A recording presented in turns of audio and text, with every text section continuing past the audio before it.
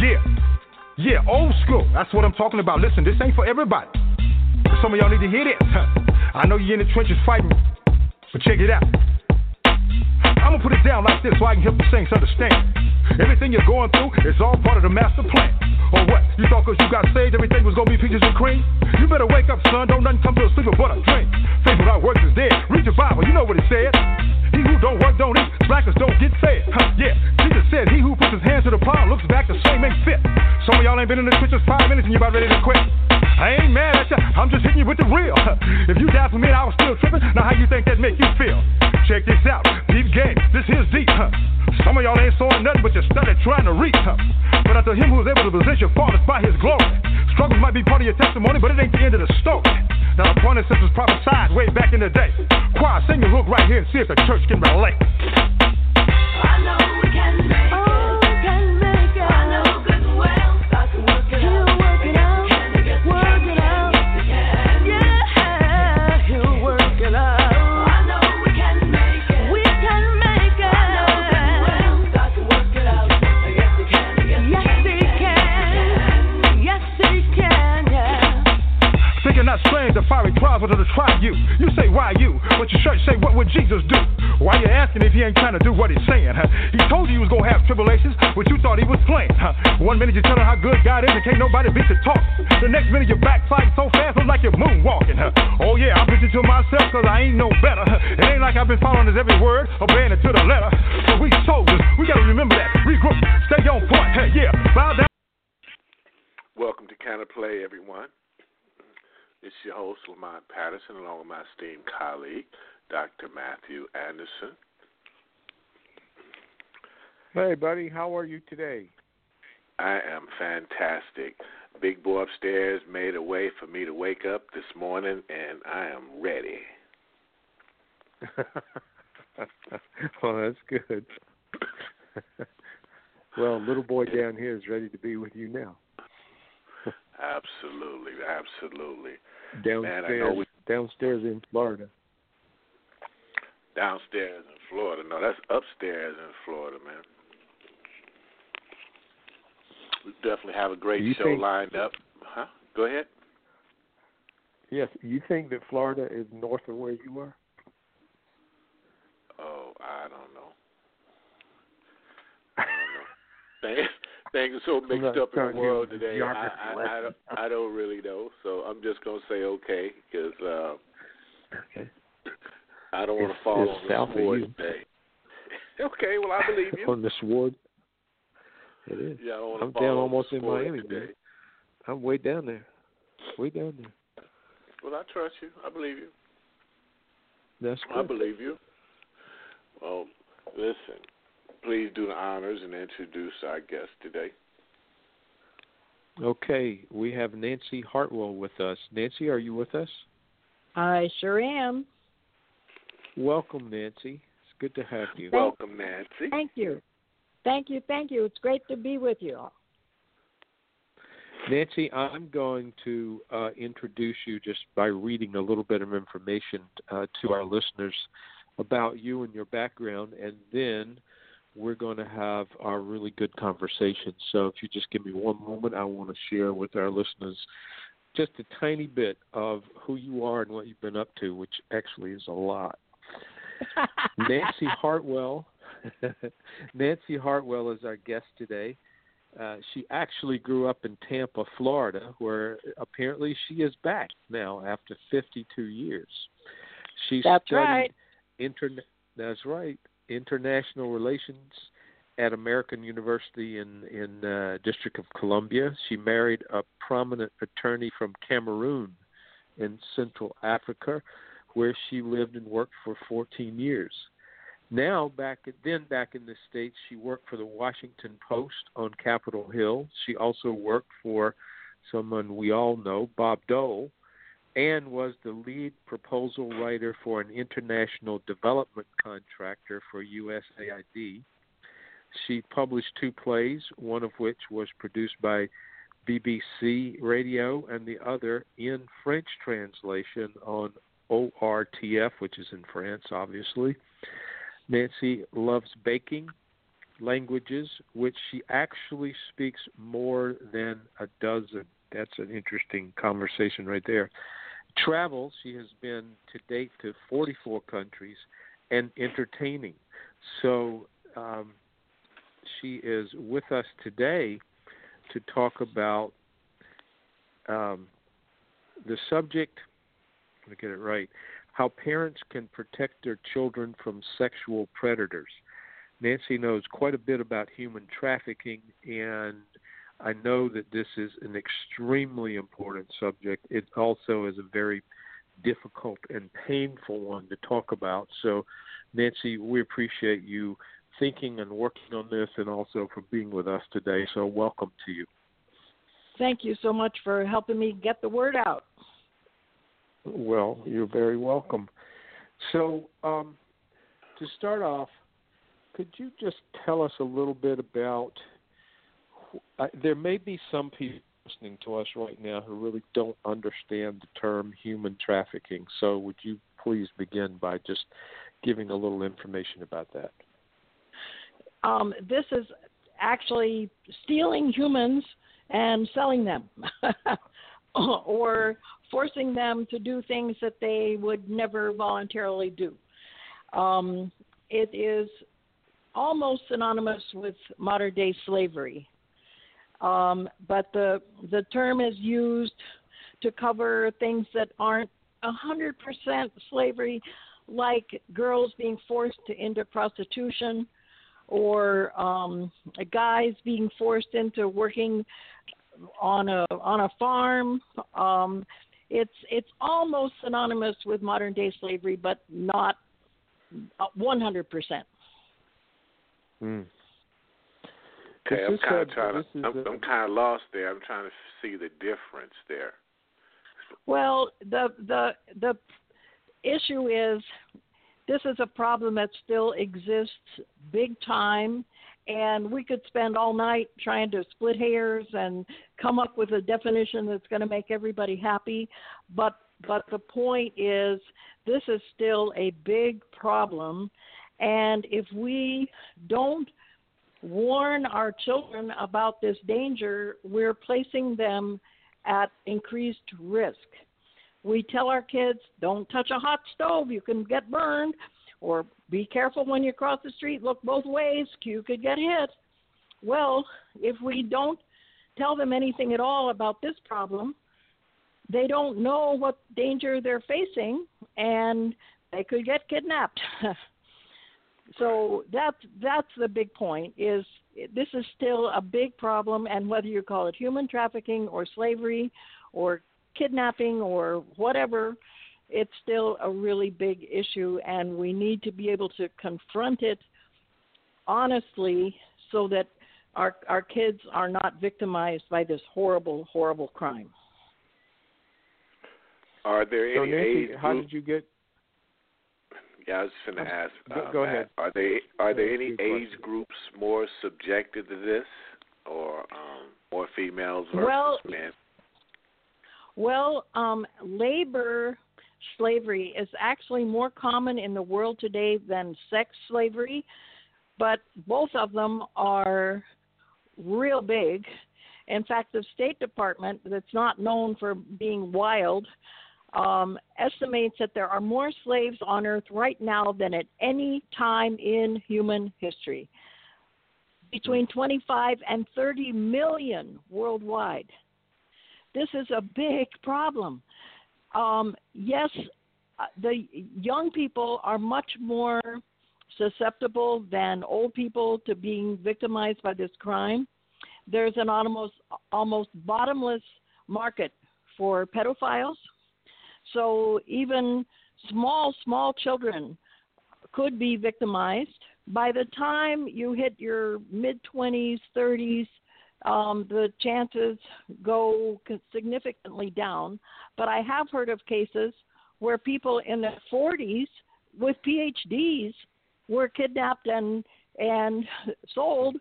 So you're never completely exempt, but mostly they're looking for children and young people.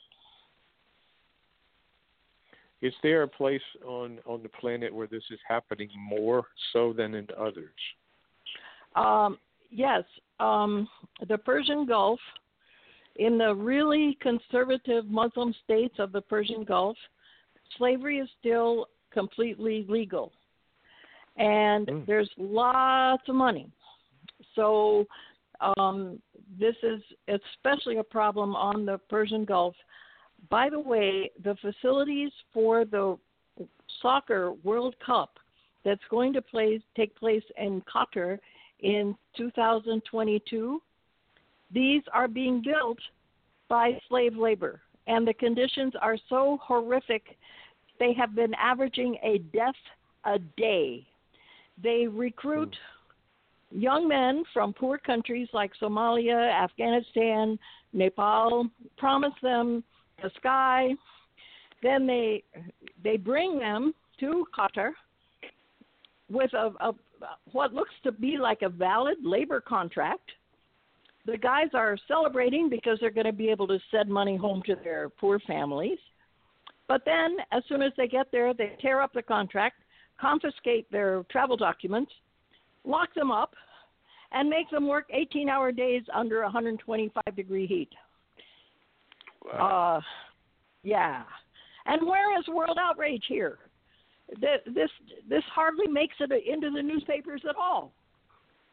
And it a death a day, and we don't even hear about it. Nancy, do you believe the reason that is because there's so many I guess societies that are still benefiting from that?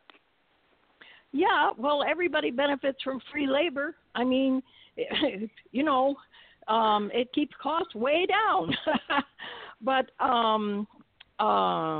if you're part of the free labor, you might not think it's such a great idea. Right. These are predators who prey on the vulnerable, and they are not nice people. They do not care that they're destroying people's lives. They're just making money. So what about in the United States? How much human trafficking is going on here? There is some, more than I would like to see, especially girls being forced into prostitution and agricultural workers. If you're an illegal immigrant, you have very little negotiating power, and people will take advantage of you. There are also massage parlors, nail parlors. These are usually run by Chinese organized crime. Some of these people are specialized in getting business licenses that make the business sound absolutely 100% legitimate. Others are specialized in financing. Others are specialized in, quote, recruitment, unquote. Others are specialized in shutting a place down in less than 2 hours if they get wind of a possible police raid. These are people who are recruited, sometimes even relatives, brought to the United States thinking that they've got a fabulous opportunity to, you know, guarantee their future. Then they're locked up, kept in the basement where they sleep, moved around a lot so they don't make friends with any of the customers. And yes, this exists in the United States. Believe it or not, the city of Canton, Ohio, which is not a place you would normally associate with the modern-day slave trade, this was such a problem in Canton, Ohio, that the police, when they would raid one of these places, they finally ended up taking Chinese interpreters with them to convince the people that they were there to help them and not make life more difficult for them, because they had been brainwashed to be scared to death of anybody in a uniform, and when in a number of raids they wouldn't say anything at all. So they finally figured out that they were scared of authorities, and so they started taking Chinese interpreters with them to reassure the people that they were there to help them and not to victimize them further. It does exist here in the United States. So is this, I just want to ask you a personal question before we go on about this. How did you get involved in this kind of endeavor and get interested in it? What led you to this? Okay. I had a friend, when I was living in Cameroon, I had a German friend who just disappeared. They found her bicycle next to the road, and nobody has heard from her or seen her since. And 3 or 4 weeks after she disappeared, we started hearing rumors that seemed to make a lot of sense, that she had been sold to a sultan in Libya. And that explained a lot. And I was in my 20s at that time, not a bad-looking, blue-eyed blonde myself, and I thought, holy Toledo, that could have been me. And it scared me to pieces. And I started collecting stories, and once people know that you're interested in this topic, you get bombarded with stories, and so that's how I got involved. And I think about Ursula almost every day and wonder if she's still alive, how she's managed to cope. I mean, that's a pretty serious detour for a life. Yes, it is. Yeah, and so that's how I got involved, and it's been a passion of mine for more than 40 years. So we don't really know what happened to Ursula. No, but the rumors, they were probably accurate, that she had been sold into a sultan's harem. So, does any of these people ever get heard from again, or you just never hear from them again, period? About 99% you never hear from again. They are locked up, I mean, high walls, armed guards at the gates, no telephone, no internet. That's, and they're completely at the mercy of the idiot who thinks he owns them. Wow. Very few are rescued. It takes something close to a miracle for a rescue. Some of them are, quote, married, unquote, to make it even more complicated from a legal standpoint, because you can't take a wife away from her, quote, husband, unquote. There's one guy in Pakistan who's been married more than 700 times. Oh, my God. Wow. Yeah. And all the that's more than and all the old wives never heard from again. Right. Yeah. That's more than me and Lamont together.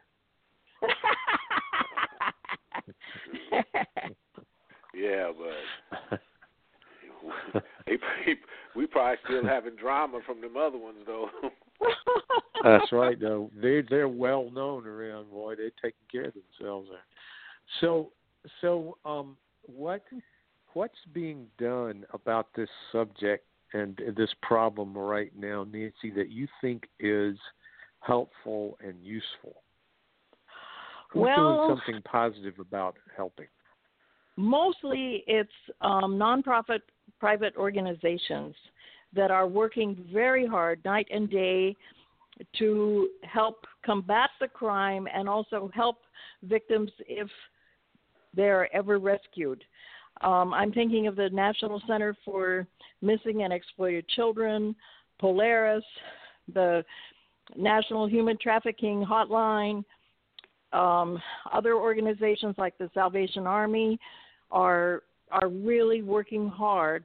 And there are also lots of local organizations that provide shelter to victims or shelter to runaways that are top targets for this crime because they're so needful and vulnerable. The federal government makes a lot of good noise about it. Every year they come out with a very, very thorough report, a country-by-country analysis of the problem, and they categorize the countries 4 different ways. Category 1 means it's a problem, but not a huge problem, and the governments are actively trying to cope with it. Category 2 means it's a pretty big problem, and the countries are trying somewhat to cope. Category 3 is it's a huge problem, and the government isn't doing very much. And Category 4, it's a huge problem, and the government is actually complicit. Category 1 is mostly the Western world, like the U.S. and Western Europe. Category 4 are countries like Yemen, Afghanistan, that are pretty much basket cases. But it's the private organizations that are doing the bulk of the work. And by the way, they always need financial support. They always need volunteers. And if you find it in your heart to help any of these organizations, they would really, really appreciate it. Oh, one big organization that I neglected to mention is Covenant House, that provides shelter, much, much needed shelter for victims or potential victims of this crime. What is Covenant House? Well, it's a nonprofit Is it organization. a religious organization? I'm not sure. A lot of these organizations are faith-based. Some of them don't make a lot of noise about that, but I think Covenant House is religious-based, but I'm not 100% sure. So what's your opinion about why our government doesn't get more involved in this if we compile such a thorough report? Well, they come out with recommendations for each country in this report, but we have been trying very hard to improve our relations with the Arab world, and this is a very, very messy topic to raise when you're trying to improve relationships with somebody. So it has been soft-pedaled for years, and that's the principal reason. I mean, it is a really ugly topic to bring up when you're trying to make better friends with somebody. So now I want to ask you a very hard question. If you don't have a great answer, I would understand, but I am curious about it. Do you think in the Arab world that this problem is an Arab problem or a religious problem? Well, I hate to say it, but I think it's a religious problem. The Prophet Muhammad himself had dozens of slaves. He treated them very humanely, and in fact, some sources say that Muhammad had 13 wives. Others say that he had 11. And it turns out that the difference of the two is that there were 2 slave women that he loved so much and treated so well that everybody thought they were his wives, but in fact they were his slaves. Now, he also emancipated a number of slaves, and the Quran says if you need a special blessing, you should emancipate a slave to get good brownie points with the guy upstairs. It is both a cultural and a religious problem. It's really hard to separate the two completely, but I'm sorry to say that it really is a religious problem. Let me point out that I am not anti-Islam. When I was married, half of my family was Muslim. I love them to pieces. They're wonderful people, but slavery is completely legal under Islam, and so in countries where Sharia is the predominant law, it remains completely legal. In 1962, King Faisal of Saudi Arabia issued a royal decree outlawing slavery. However, it had very little legal effect because man-made law can never supersede divine law. So that was mostly for international consumption. See, we outlawed it. What are you talking about? It had very, very little legal effect. Wow. Was this true in Indonesia also? A lot In of Indonesia? human trafficking going on there? Yes. Well, slavery is officially outlawed in Indonesia. It is a kind of middle of the road Muslim country. Sharia is not the predominant law there, but there is a lot of human trafficking there. Thailand is terrible. Malaysia is terrible. Philippines terrible. Okay. The fishing industry, by the way, in Southeast Asia is there. About 80% of the fish caught in Southeast Asia involves slave labor. Wow. Yeah. Mostly Cambodians. You know, it's the richer countries that take advantage of the people from poorer countries, promising them great jobs, and then they get there and discover that they've been had.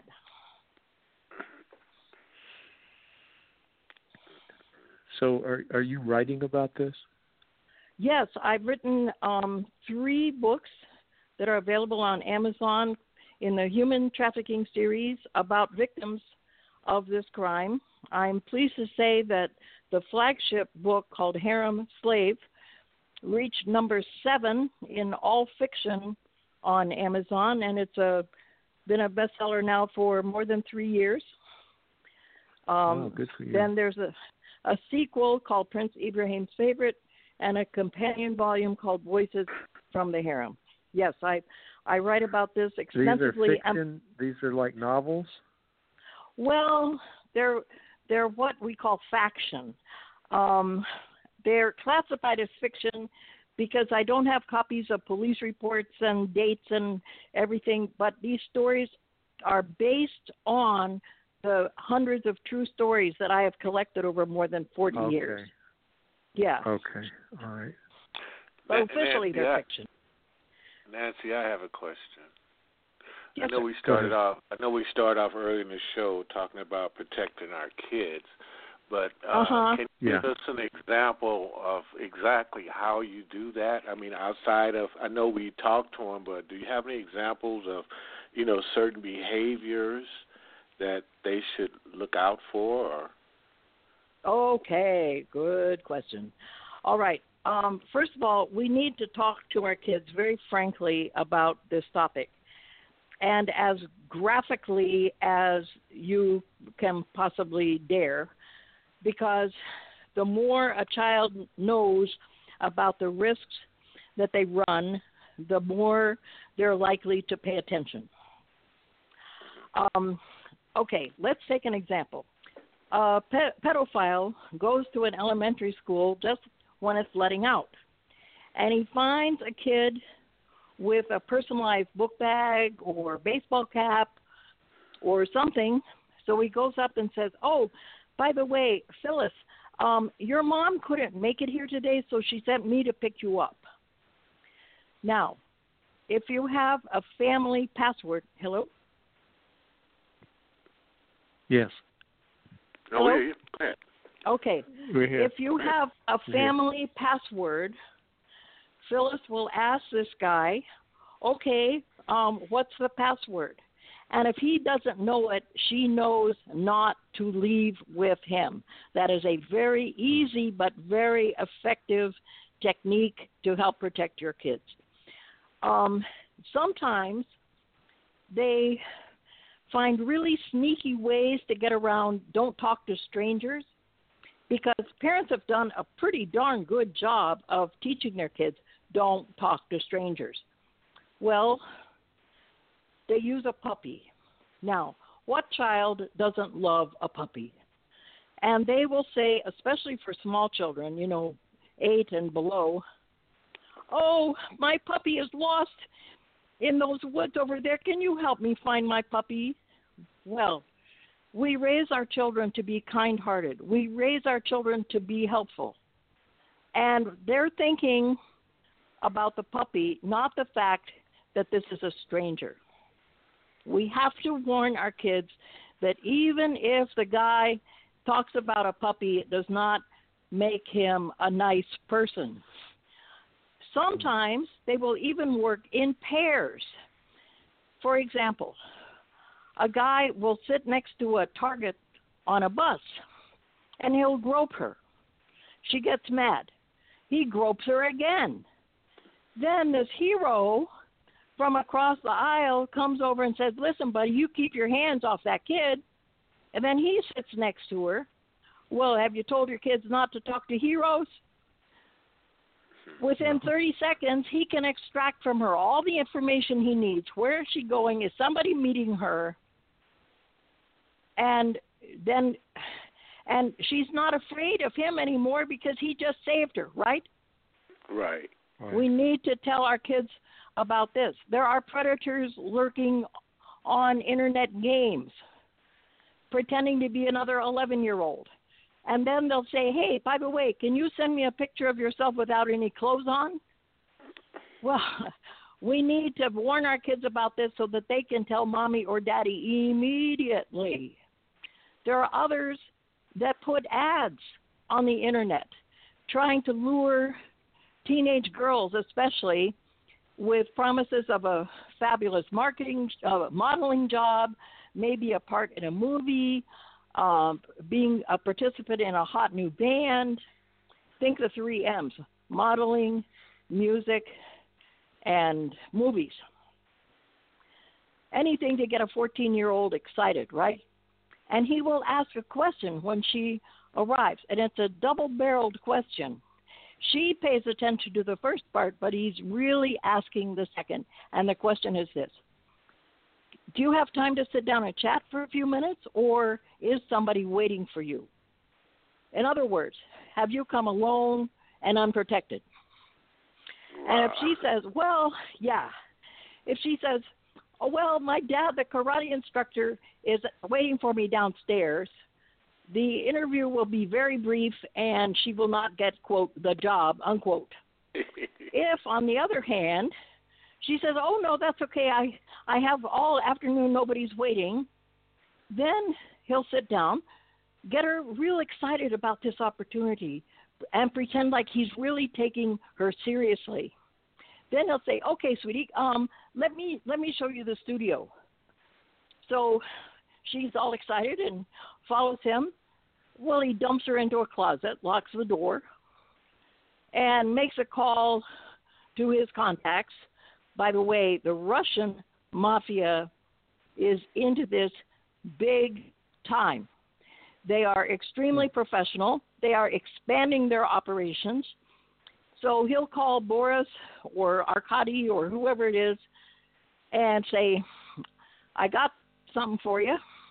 And within a few hours, she's probably drugged and in a crate marked some kind of industrial equipment on her way to a brothel in the Persian Gulf. Wow. We need to warn our kids about this. We need to monitor our kids' social media sites. If you do it with them rather than behind their back, you're a whole lot less likely to set off World War III. And you can point out postings that never in a million years should have been on the internet, or pictures that raise all kinds of red flags, or other sites that the parents realize are trying to lure young people into things that they have no business being lured into. So if you turn it into an Nancy. educational experience, yes, sir. Mm-hmm. Yeah. Actually, I have 2 questions. I'll ask you the first one first. Do you ever receive threats based on your work in this kind of business? Of course. But it comes with the territory. Yeah. Uh-huh. Has anything ever happened that that has put you in danger? Well, not personally, but my website was hacked several times, and They're definitely trying to interfere, but so far I have not personally been in danger. Might happen one of these days. Some people have honestly threatened you about interfering with their business. Of course, it's a multi-billion-dollar international business. After illegal drugs, human trafficking is the number 2 illicit business on the planet. It's a very lucrative business, and of course, I mean, there are vested interests at stake here. So what's your second question? Well, my next question was back to children, and that was, as parents have so many things to talk to their children about these days, and children, there's always the issue, how do you keep your children safe without scaring them to death about the world? Right. And as I was listening to you talk, I was thinking, I don't have little kids anymore. I do have girls, but they're all grown up and pretty much past the danger age. But it's, if I did have 6, 7, 8, 10, 12, 14, 15-year-old children, girls or boys, I would want to have this conversation. At the same time, it's kind of, one more thing to tell them the world is a scary place. How do you deal with that? What do you recommend to parents? Well, the world is a scary place, and if we pretend to our children that everything is violets and roses, we are not doing them a service. Well, I mentioned a little while ago, we tell our kids not to put their hands on a hot stove. That's a scary place. You don't want them to be afraid of stoves, but you need to warn them about the danger. Crossing the street, that can be a big problem, especially in big cities. You're not trying to traumatize them. You're simply trying to warn them about a danger. This is simply one more danger. You're not trying to traumatize them. But it's something you need to talk to them about. Nancy, how we protect our children from the educators? Well, now that's kind of a naughty question, but sometimes the predators take jobs that will put them in contact with potential victims. Okay? I have heard of school counselors that have been involved in human trafficking, law enforcement officers, even clergy who have been involved in human trafficking, people that you think are there to help protect the kids and they're there to victimize them. That's really tough to protect the kids against. We just hope that, number one, whoever discovers this problem will actually report it and not sit on it trying to protect these predators who, like in the Catholic Church, unfortunately they sat on this problem for generations, and they gave the predators the idea that they could do it with complete impunity because everybody was scared to talk. We need to bring this problem out into the open.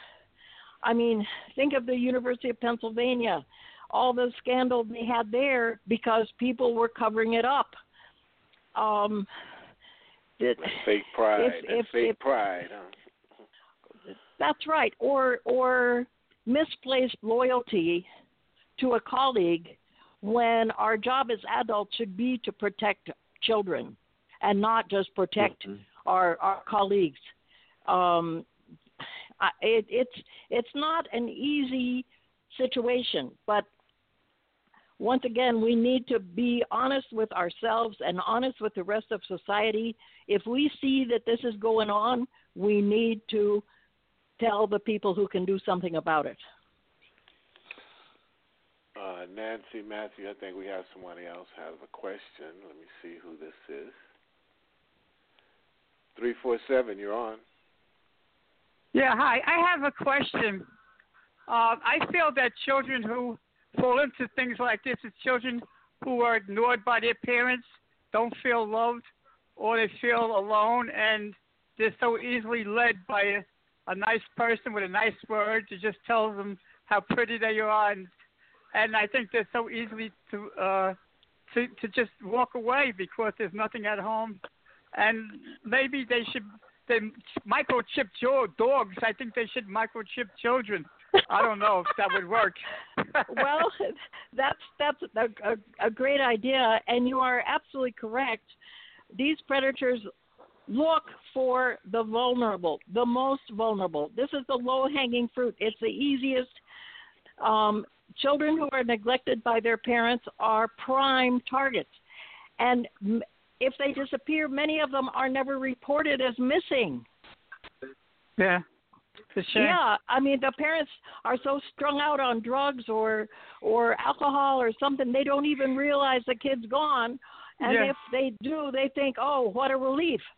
Absolutely. And they never report the child is missing. So statistics that are accurate are really hard to come by.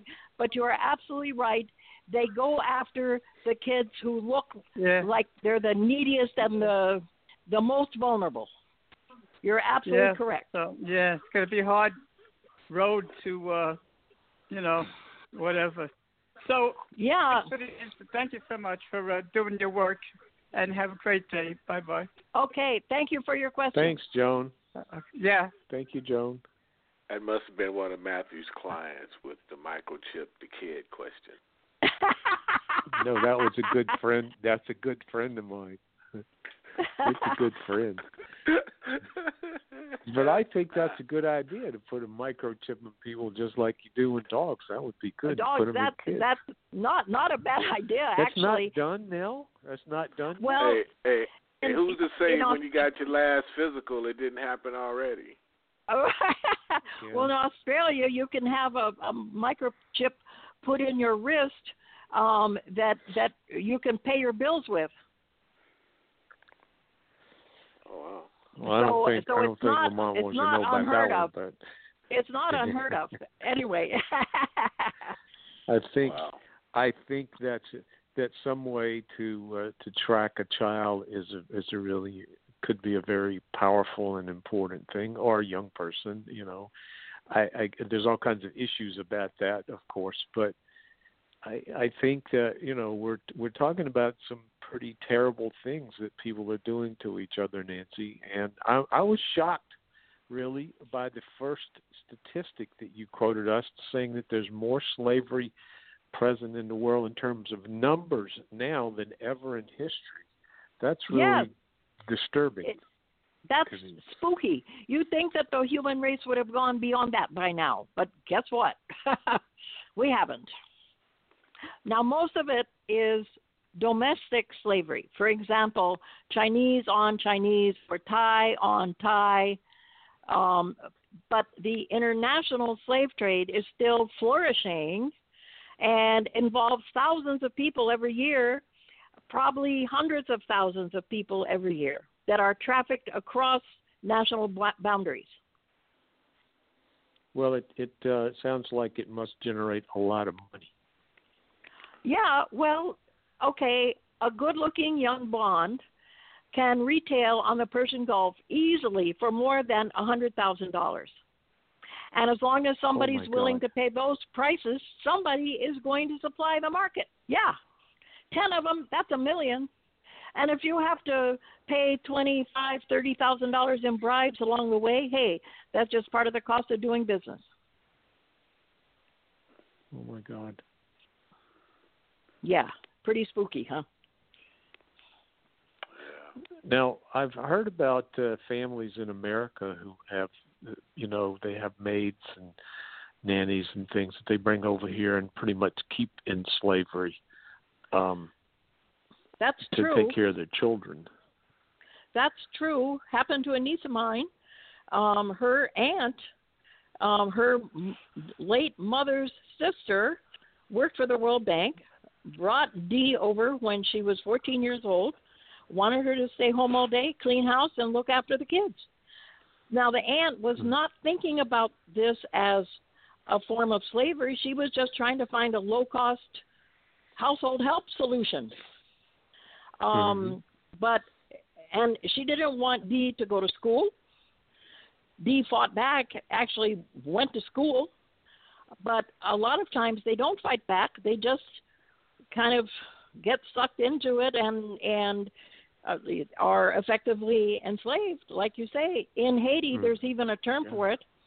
In French, it's called reste avec, stay with, and it's often a relative, an uncle who will bring in a young teenage girl to be household help, and that's the end of her schooling. That's the end of her her cultural career. I mean, that she's stuck taking care of that family and that house. Yeah, it happens. It happens a lot, and people don't even realize sometimes that what they're doing is enslaving somebody else. They're just trying to find a low-cost solution to household help, but they're actually perpetrating slavery. Yeah. So, why do you think blondes are so high on the scale? Well, they're fairly rare, especially in certain parts of the world, like the Middle East and Asia. And by the way, the word Slav and the word slave are first cousins.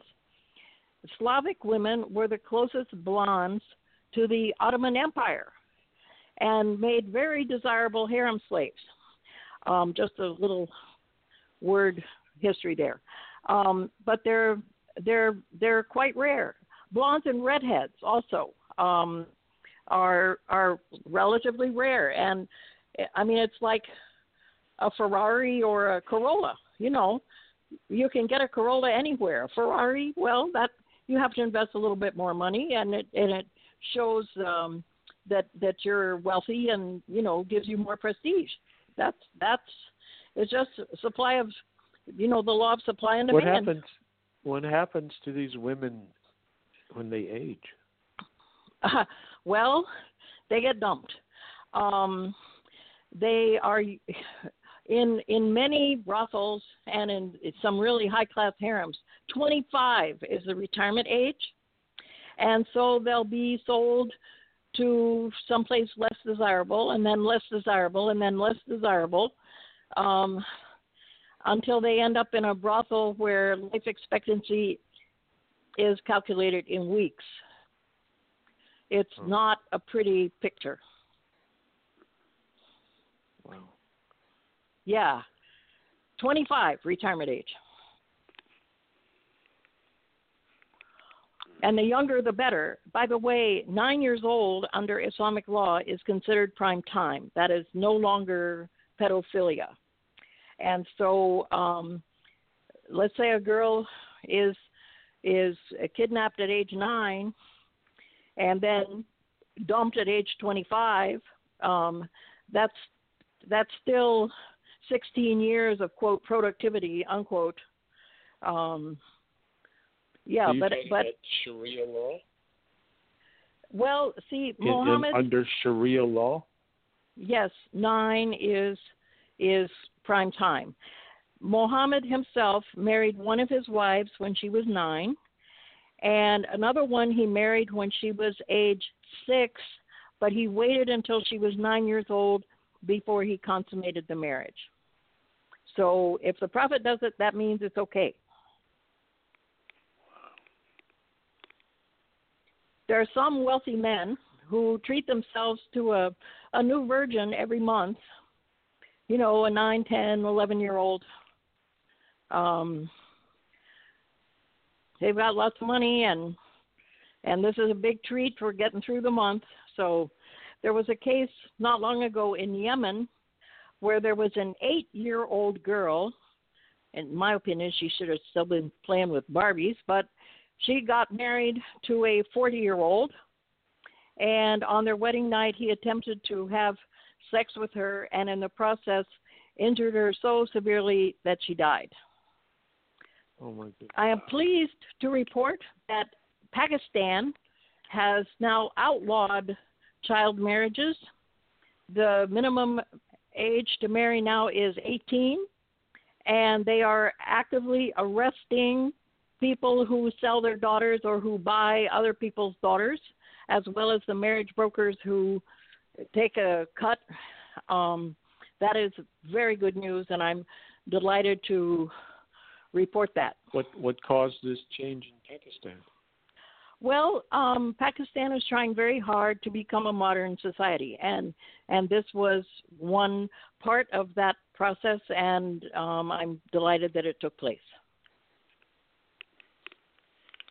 It sounds like that's a great thing. Yeah. But in many places in the world, little girls 6, 8, 10 years old are still being sold as wives. They're actually just glorified slaves. But in many places in the world, this still happens. Does this happen in Christian cultures also? Not nearly as much.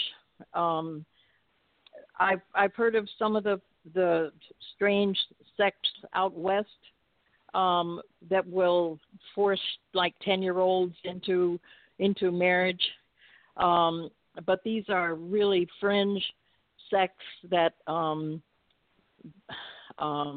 that don't have an awful lot of commonplace in our world. I'm relieved to say.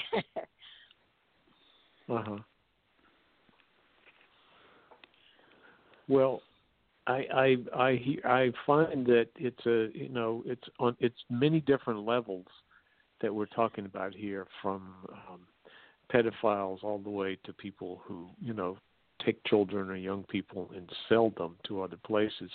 But you're also talking about in certain parts of the world where there's a lot of slavery that involves just plain physical labor. Yes. In India, for example, there is a very common problem called debt slavery. Let's say you want to get married and you don't have the money, so you borrow $500 from somebody and you sign a contract that says if you can't pay the money back in X amount of time, you will work for that person for free for X number of years. Well, sometimes it takes 25 years to pay off a $500 debt. I'm sorry, that's not really a fair exchange here. There are also people who are born into slavery because their great-great-grandfather was a slave and his great-great-great-grandfather was a slave. In Mauritania, in the Western Sahara, they calculate that approximately 10% of the people are still born into slavery. CNN did a documentary on that a couple of years ago. So there are all kinds of ways that this happens. But principally, people are lured by promises of a wonderful job, and then they get there, and it turns out that was a whole pack of lies. It happens for labor slavery. It happens for sexual slavery. It happens across the board. And like the people who cross the border from Mexico, Arizona can be a scary place. It's desert. You can die there. So they hire guides that they call coyotes to take them safely across the desert. And half the time these coyotes take them straight to farms where they're locked up and forced to, pick strawberries or cabbage or whatever it is. They're completely cut off from the rest of the world. Nobody knows they're there. They can rarely escape. It's very easy to take advantage of some of these people, and there are people out there who are eager to do so. So you said you have a website? Yes, it's nancyhartwell.com. And by the way, So there is if someone goes, go ahead, Nancy. Yeah. There's a 5-part course about modern day slavery and human trafficking, all we need is your email, and we can arrange for you to have this course completely free, completely, absolutely free. And there are also links to my books. By the way, Harem Slave has been translated into French, Spanish, and German. These are all available on Amazon. Well, you actually answered my question, which was if someone goes there, what will they find? But there's a lot of information about human trafficking. Yeah, lots of information and telephone numbers of some of these wonderful organizations. And once again, let me put in a plug for them. And if this topic means anything to you, please help them with your financial support or the gift of your time, because they are always looking for more resources. Okay. Any of those people are actually always welcome to come on this show, too, because we actually like to continue to do our part to get the word out. Well, you all have been absolutely wonderful. You've asked just perfect questions, and I really, really appreciate the opportunity to share with your listeners a little bit about what I've learned over the past 45 years about this horrible, horrible crime. Nancy, I'm curious about one thing. I know we mentioned that you speak a dozen languages. Could you just humor me and tell me what those are? Because I know Matthew's struggling with the one that he knows. Oh, okay. Well, I speak English. In Tampa, they start teaching you Spanish in the 5th grade, so I grew up speaking Spanish. Then when I met Henry, the Cameroonian attorney, I started studying French. I'm now a certified interpreter in French, by the way. Then I worked for a German company, so I learned how to speak German. And I discovered Bantu languages when I got to Cameroon, and it turned out they were loads and loads and loads of fun. I had no idea how much fun these languages were. For example, in French, you catch a cold. In English, you catch a cold. In German, you catch a cold. In Bantu languages, a cold catches you. Which, anyway, I thought that was fun. So I speak 8 languages from Cameroon, and I also studied Arabic. So those are the languages I speak. Oh, and Italian. Amazing. Yeah. Well, once you learn one language, learning others comes easier.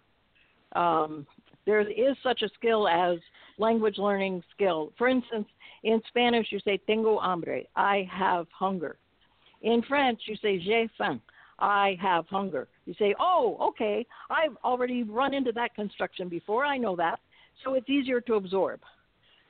But I love languages. I think it's a reflection of human genius, and it's a great way to make friends with somebody. Even if you speak a few words of their language, you're overcoming a huge barrier. Suddenly you're a potential friend instead of just a stranger.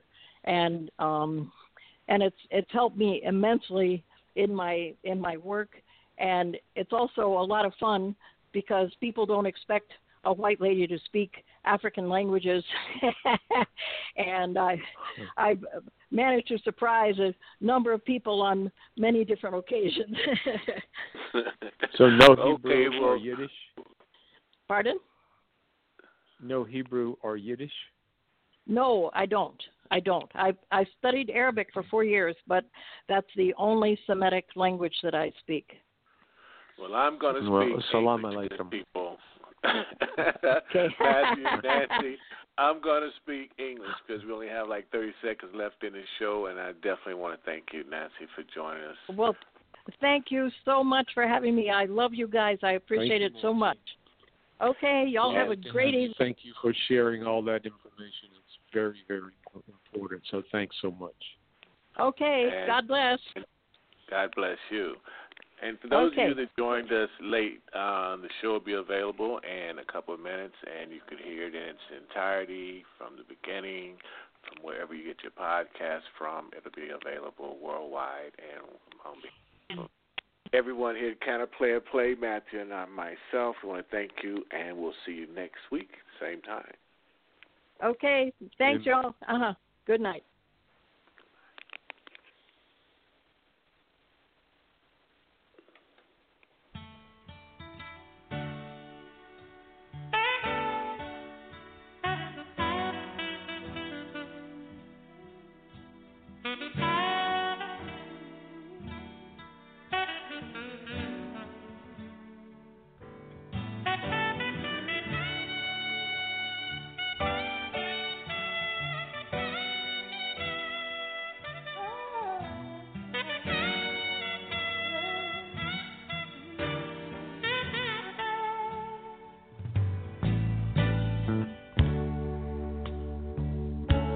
Even though my job takes me all around the world, I'll be the first to admit that I've had some fun with some of the prettiest girls. But temptation gets strong sometimes, but if it lasts too long, they always seem to call me at the right